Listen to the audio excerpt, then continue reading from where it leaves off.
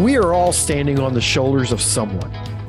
We didn't get to where we are on our own. God placed others in our path to help us, and we're standing on their shoulders.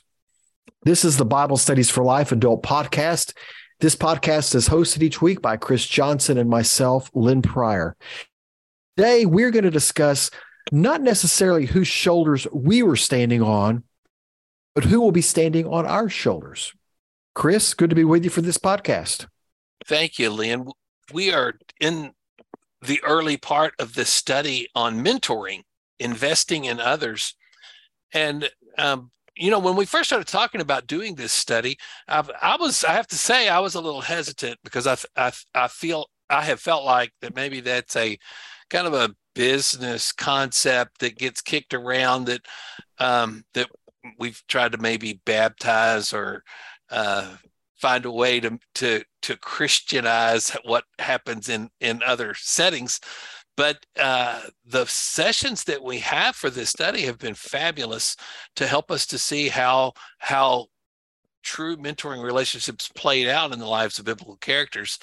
So today we're going to be looking at Moses. We looked at Moses last week, but we're going to look at Moses more as someone who is mentoring someone else who will be that next generation leader.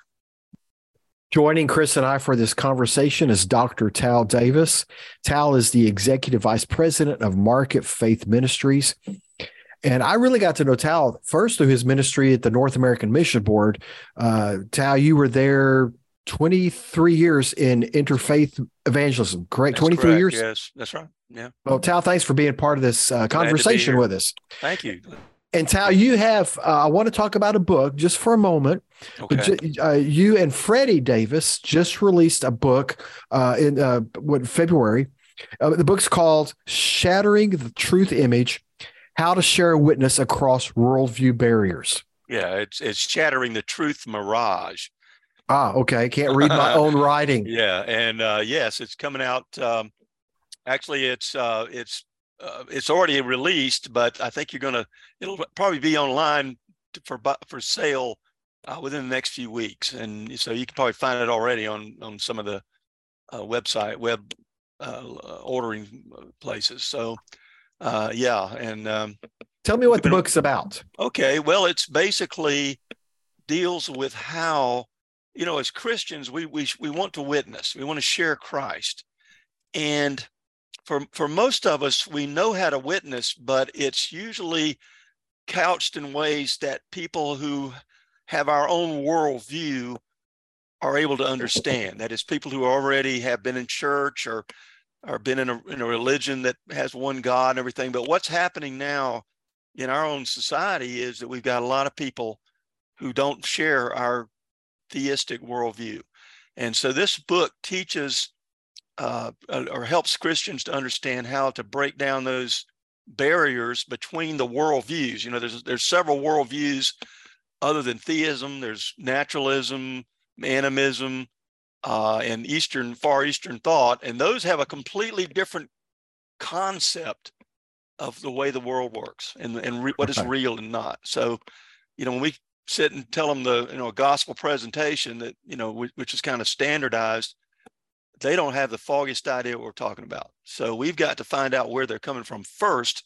And this book helps believers to learn how to analyze what people believe and their worldviews are, and then, gives them some principles for witnessing to people like that.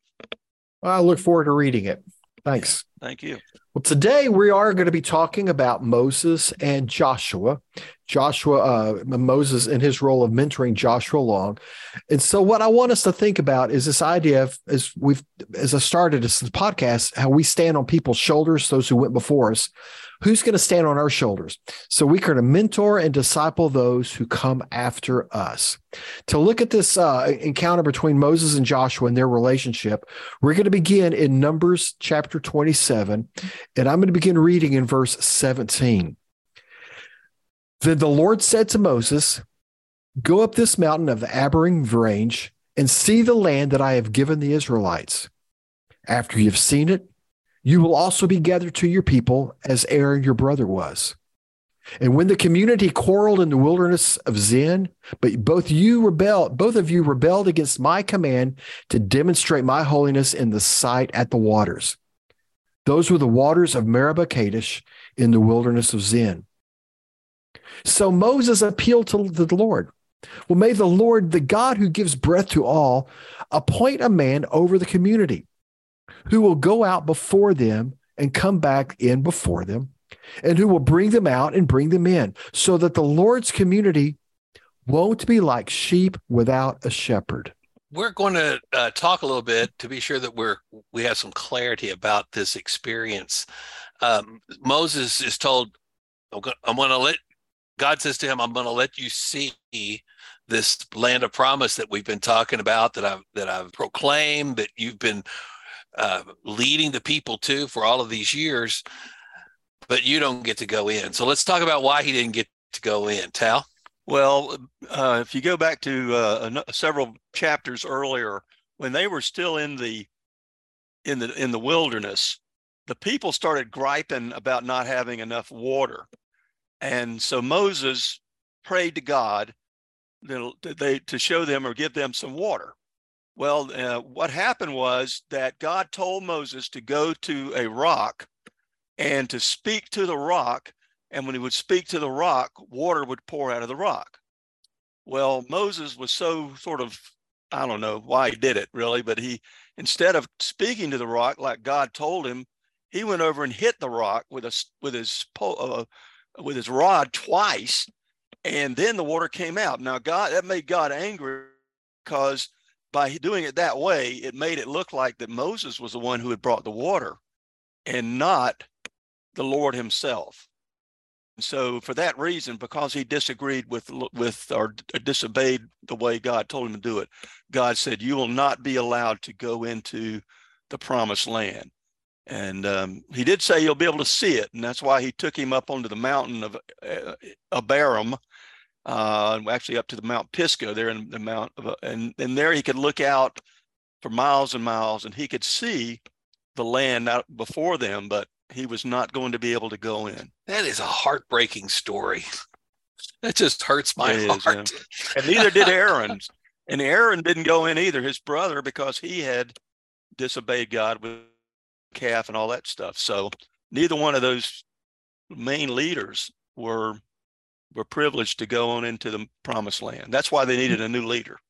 And yes, that's what I love about Moses' character in this situation, where instead of fussing and whining because he doesn't get to go into the promised land, his focus is on the people. He focuses on the future. Okay, God, you need to set someone in place to go before these people, to go in before them, as he said, because the Lord's community, he doesn't want them to be like sheep without a shepherd. So his heart is not on himself, but on the people he's been shepherding. Who's going to shepherd them next? Yeah, that's right. He was more, he had wanted to go. In fact, he had asked God to let him go in, and God said no. And so when God said no, he realized, okay, now I'm going to die. Aaron's already gone. We need somebody else. And he literally prays to the Lord to find a person, appoint a man over the community. Tell me who the next leader should be. He didn't want it to be his choice. It wasn't going to be an election. It was going to be God's choice of who it would be. And Tal, as you read about the wilderness wanderings from the beginnings of Exodus, Joshua, who we're going to talk a lot about, he's always somewhere there in the story. He's either in the foreground, or oftentimes he's there, but he's in the background. And you come to this, and I think it's kind of obvious. Well, Joshua is obviously the guy to take the place. And I dare say Moses probably had that in the back of his mind, but he wasn't about to presume upon God. He said, God, you raise up, appoint a man to do that. And he sought the Lord's will instead of his own will. So the issue of next generation of the future is really critical in this passage, and has a lot of application in our churches. So there are a lot of churches with that are graying, getting older, And there's some people who are holding on to leadership and won't let go. You're going to have to pry this out of my cold dead hands is kind of the imagery that we see in people's lives. And if we look at this example, it's incredible that Moses understands, I am not the person, and somebody's got to come on and let's get the right. God, please give us someone who will lead the people into the future, into the promised land. And we need to have that same kind of heart like Moses had for what's next and preparing for the future. That's right. Yeah, we need leaders in the churches need to be mentoring and discipling younger people, men and women, who will be ready at the time when they get to be to maturity to take over the main leadership responsibilities. And so I think that's the main, if there's any main point of this lesson here, that's what it is. And I don't know that Moses intentionally was mentoring Joshua. It just happened that way. Because like Lynn said, he was always around. He was always there. He was there when they had a battle against the Amalekites, and he was the leader of that. Later on, when Moses sent the men in to spy out the land, Joshua and Caleb went in along with 10 others, and only Joshua and Caleb came back with the right decision, which we ought to go on in. And so and for that reason, nobody else of that whole generation was allowed to go into the promised land except Joshua and Caleb. So maybe for that reason, he was the natural choice, because he had been there the whole time. He had been with Moses, and now with the things ready to go, at this point, he would be the one to take over. But again, like Lynn said, it was going to be God's choice, not Moses. And as we come to the next verses, we see it was God's choice to choose Joshua. Let me pick up in verse 18. The Lord replied to Moses, "Take Joshua, son of Nun, a man who has the Spirit in him, and lay your hands on him. Have him stand before the priest Eleazar and the whole community and commission him in their sight. Confer some of your authority on him so that the entire Israelite community will obey him." Tal, you mentioned the introduction to Joshua in Exodus 17, where Joshua and Hur stand and hold Moses' arms up so that they're victorious in battle. Great story there. Well, it was Aaron and that's right, Hur that held up the arms. Joshua's dad he was down in the battle. He was doing the leading. Yeah, and that was, as long as he kept his arms up, the battle was going to go good. If he got tired, they would start losing. So Aaron and Hur just went over and held his arms up, and while Joshua was leading the men. Sal, you also mentioned that Joshua was there when Moses, as Moses ascended into the Mount Sinai, that he was the one that was assistant to Moses as the laws given at the tent of meeting, where God would go and have these face-to-face encounters with Moses. Joshua was always standing guard. So he has a rich history of seeing God at work and how God worked through Moses. Had a lot of respect, I'm sure, for Moses. I'm sure they had a lot of sidebar conversations talking about the things that have been going on that he got to witness. But like Lynn, like you said, he wasn't like the lead actor or the lead character in the story. He was just in the background in all of these key events in Israel's history. It is interesting how the Lord described Joshua in this setting, where he says, okay, set Joshua aside because he is a man who has the Spirit in him. It was obvious God was at work in him and through him. And so that's, the Lord said, look, I'm with him. He's the one to choose. But I want to raise the question here. It says, and lay your hands on him, have him stand before the community and commission him in their sight. Now, How would you describe the significance of Moses laying his hands on Joshua in the sight of the community? What was that communicating? Well, I think it was telling the people that, sort of officially acknowledging what God had already told him. And now by doing this and having the priest, having laying his hands on him and having the priest who was Eleazar there with them, it was like telling the people, now listen, from now on, the man you're going to listen to is Joshua. Joshua will be the new leader. And I think that's an important sort of principle for one thing. It gave the people the knowledge that God through Moses had made this decision, but also by using Eleazar, who's the priest, it sort of solemnized the importance of this event. So it was kind of an official, maybe to use a modern ordination, you might say, of Joshua to be the leader of the people, and they were going to follow him. It's a passing of the torch. It's again, a visual of just as God was with Moses, God will be with Joshua, and Joshua will speak for God like Moses spoke for God. I think all of that's involved in there too. I like how God had empowered Joshua. His spirit was on him. But in that symbolic sense, also Moses empowered him by just doing what God said, confer some of your authority on him. And they're in the presence of the people. Joshua was empowered in that sense. Yeah, he gave him sort of a provisional authority. He didn't give him the entire authority just yet. I think that would happen when he was gone. But at this point, he's telling them now, but Joshua is going to take over. And so you need to start listening to him.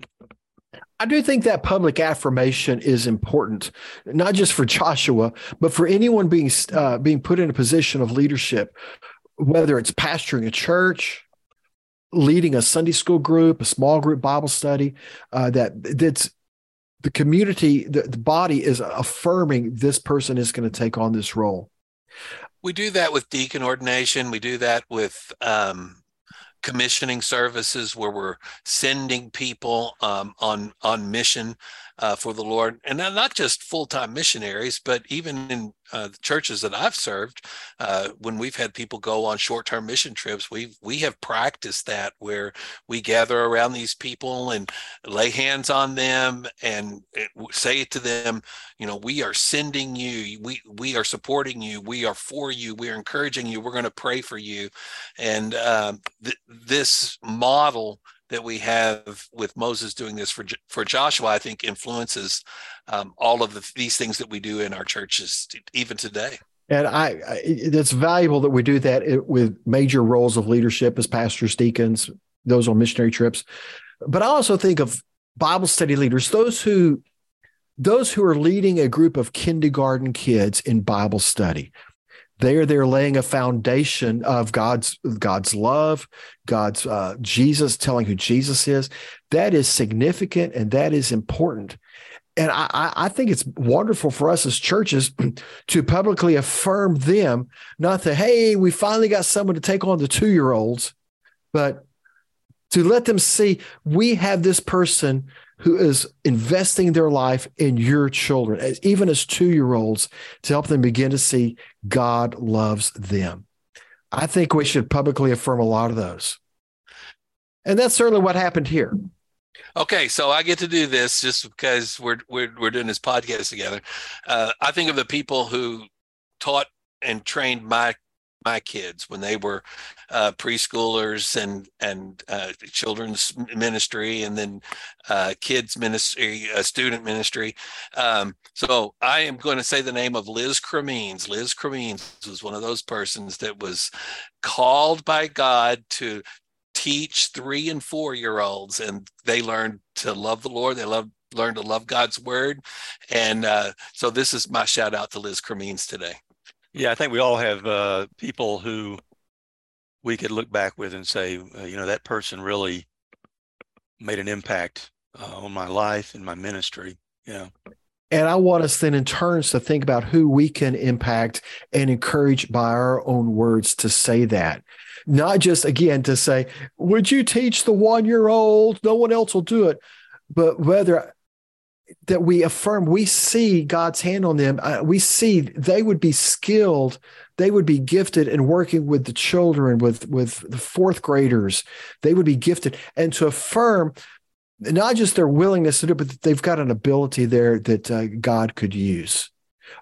We can all speak in our own lives of how that has influenced us when someone said, I see a gift in you in this area, and the impact that has on us. Let me take us to verse 21. I want us to see how Moses publicly affirmed Joshua. He will stand before the priest Eleazar, who will consult the Lord for him with the decision of the Urim. He and all the Israelites with him, even the entire community, will go out and come back at his command. So Moses did as the Lord commanded him. He took Joshua, had him stand against Eleazar and the entire community, laid hands on him, and commissioned him as the Lord had spoken through Moses. I think one thing that's kind of interesting in this section here that though Joshua was taking Moses' leadership position, he didn't have quite the same access to the Lord that Moses did, because in this case, it says that he has to go and he will work with Eleazar, who was the high priest, who was the son of Aaron. And that together they would consult the Lord through the use of the Urim, which was kind of I don't know they don't know exactly what that was, but it was some kind of a way of divining God's will. And that when they got God's will, then they would go and give the decisions to the people, and the people were expected to follow them. And then of course they did that. Joshua went, it kind of tells us here that they followed what God told them to do. They took Joshua before the people, they prayed over him, they laid hands, and then Eleazar commissioned him before the whole people. And from then on, or at least when Moses passed, they knew Joshua was going to be the one. So this Bible study is one that we might think of more applicable to older adults. We're thinking of who's going to take my place, who's going to follow after me. But I want all of us, regardless of our age, regardless of what generational group we fall in, to always be thinking about who can I be mentoring, who will be coming behind me, and start investing in those people now. We can all be a Moses. There's a Joshua out there. We can be a Moses too, just to affirm them. One of the questions that we ask that follows up with that nicely, Lynn, is how can we encourage others to fulfill God's calling in their lives? So I think for adults, we need to see the gifts and the abilities in others, give affirmation to that, and give them opportunities to use their gifts. And we can have an important part in influencing the next generation as we encourage leaders to step up and take responsibilities in the church. Sam Crouch, who wrote the study, he concluded his Bible study in the Personal Study Guide with a rather sombering thought for me. Every church is just one generation away from extinction. If we don't disciple others, mentor them, and walk alongside them in service, what will happen when we are gone? Wow. We have a privilege and an opportunity to be mentoring and discipling and affirming others. At the beginning of this, Tal, we talked about the fact that you wrote the advanced study for this piece, and I told you that I was impressed with a feature of the advanced commentary, the advanced study that's called Lasting Truths. It's a summary and an application. So share with us a few of the lasting truths that came out of this particular session. Well, one would be that Christians should always be ready to accept the time when that will inevitably come, when the mantle of leadership will need to be passed to a new generation. And that's something like, I know my generation, it's time for people younger than us to go ahead. And we need to have, churches need to pray very, very strongly for who those leaders will be. And as Lynn said, call people out who have the gifts that they need. And then once they've kind of made whatever commitments they make, we need training. Christians need to be discipled. They need to be trained to go forward in the leadership, group potential that they have. And then also, churches need to be willing to confer authority on them. That when they call a new pastor or a new whoever, Sunday school teacher, whatever, Bible study teacher, then they need to have the authority to lead the group and let them be what God has called them to be. And so churches need to be looking for those new leaders. And the church needs to be publicly, I say, invested in those people, those positions for the importance of the church. And then show confidence, show how confident they are in those people, and give them and be willing to follow their leadership and go forward. Very good lasting truths to build off this idea that we are to mentor and disciple those who come after us. Tal, thanks for joining us for this podcast. Enjoyed it. Thank you.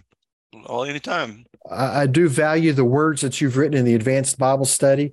As I lead a group each week, Advanced is one of the last things. It's one of the key elements that's kind of the icing on the cake for me as I finish my preparation. Thank you, Lynn. Thank you for listening to our podcast today. Delighted that we can provide this and hope that it's been beneficial to you.